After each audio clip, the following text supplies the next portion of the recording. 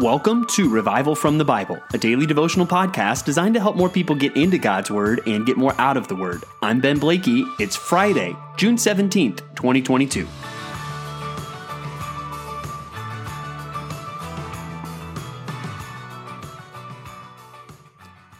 Come and see. These are natural words. When you see something amazing, when you experience something that you like, you go and you tell others and you invite them to see or to taste or to experience what you have experienced. I think of this with when I was doing college ministry, my favorite soda to drink was this Australian soda ginger beer called Bundaberg.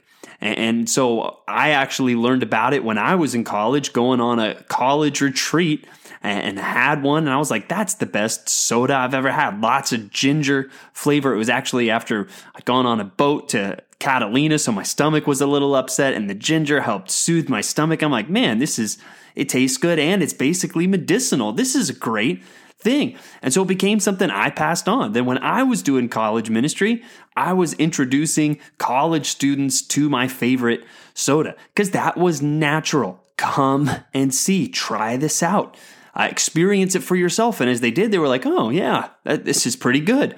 But as we think about God and the gospel, we should see, hey, if we really think it's that good, and spoiler alert, it is that good. If God is amazing and the gospel is amazing, the natural response would be, I got to invite other people to come and see this. I want other people to come and to see how great God is. But what we'll see today as we look at God's word is, yes, we should have that same natural response, but there will be a difference, right? When I invited others, hey, you should try this soda. Not everybody liked it. But I didn't get any hate, right? Nobody took a sip of the bottle and then was like, this is disgusting, and tried to break it over my head or throw it at me, right? I didn't experience that hostile pushback. And that's something we're going to see even in our reading today. Hey, yes, there should be some similarities. When we love something, we tell other people about it. And if that's not true of us and the gospel, we have to ask questions about, do we really love God and the gospel? But what we're going to see is different is this isn't like sharing your favorite movie or a beautiful sunset or your favorite restaurant, because there will be opposition, and not just people that don't like what you like, people that actively oppose you. So that's kind of a long way of introduction for our podcast today, but those are the two ideas I want you to see. We need to be excited about telling other people about God and the gospel, but we also need to realize there will be opposition. So now let's dig into the scriptures to see both of those things. Let's start with Psalm 66 and 67, and then look at Psalm 69 and 70. Psalm 66 starts with singing the praise of God. Shout for joy to God, all the earth. Sing the glory of his name. Give to him glorious praise. And then we see this idea of come and see in verse 5. Come and see what God has done. He is awesome in his deeds toward the children of man. And this even then reflects on biblical history, passing through the sea on dry land, passing through the river on foot. And I love even that line, there did we rejoice in him. Likely that whoever wrote this psalm was not actually there, but through the word of God, it's like we can be there. And we know biblical history, and that is worth passing on because it shows the glory of God. Come and see what God has done. Or it takes a more personal route in verse 16. Come and hear, all you who fear God, and I will tell what he has done for my soul. So there we see that natural response of, man, God has been good to me. Wow, God is awesome. I want to tell others about him. And so that should be our natural response. And again, why should we be excited about God? Well, one, the truth that we see in Scripture, and just all that we see declared about God. And that's where, as believers, we have the Old Testament and the New Testament. And so not only can we think of the Red Sea and the conquest of Canaan, we can also remember the cross, the empty tomb, all that we're even reading about now in the book of Acts. All of these things should come into our minds as, well, guys, this is the God that we serve. This is the only true God. Come and see who he is. But also there's those aspects of just, we should be eager to share how God has been good to us.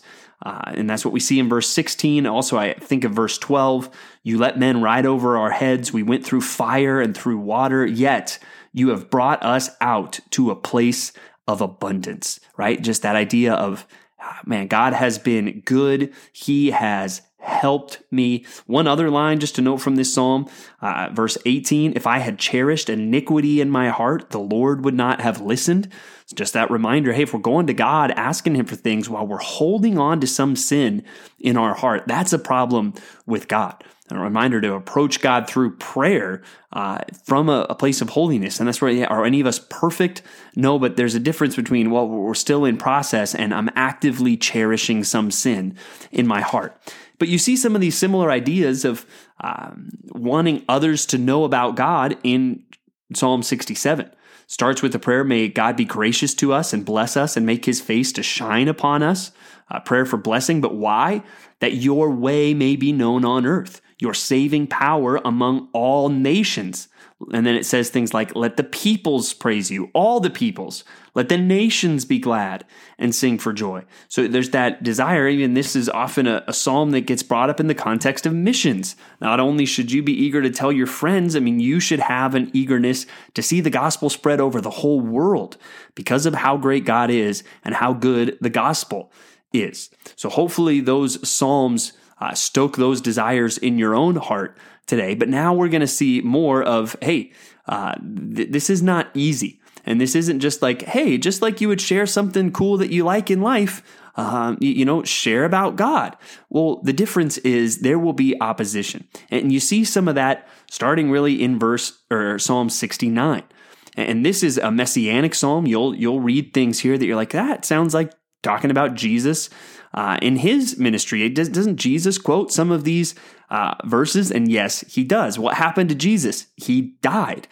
He was killed for what he did. But you see what it says there in verse 9, for zeal for your house has consumed me, and the reproaches of those who reproach you have fallen on me. So we've seen now the theme of suffering in the Psalms, but it's very clear in this psalm that the suffering is not just because of the enemies of Israel or personal enemies. Here, it's clearly the context of persecution. These people are after David because he's following the Lord. This is opposition not just to him, but to the Lord. And that's why we also see these fulfilled in Jesus Christ. But that's where we must know the reproaches of those who reproach you will fall on us. As Jesus said, if the world has hated me, it's also going to hate you. And so that's where we need to prepare ourselves. Yes, we want to be excited to tell others about God, but we need to realize there will be opposition to that. But we want to be consumed by zeal for the Lord as opposed to just doing what is easy or convenient. And then Psalm 70 is really just probably in the midst of all of that, a shorter cry for help. And maybe if you feel overwhelmed today, or especially you feel overwhelmed in ministry or in your efforts to share the gospel, that let this psalm be a great psalm for you to pray through today. I love that last verse, but I am poor and needy. Hasten to me, O God. You are my help and my deliverer. O Lord, do not delay. What a great prayer for all of us, no matter what situation we are in today. And then as we get to Acts chapter 14, we're also reminded that this task of telling others the good news of Jesus Christ will be opposed. It will not be easy. It won't just be like sharing your favorite restaurant or your favorite soda. Because here we see Paul and Barnabas even do this miracle in this city of Lystra that's so amazing the people think that the gods have taken on human form and they're ready to make sacrifices to Paul and to Barnabas. But then quickly the Jews come and turn the crowd. I mean, this thing moves fast. They go from wanting to sacrifice before Paul to stoning him and basically leaving him for dead.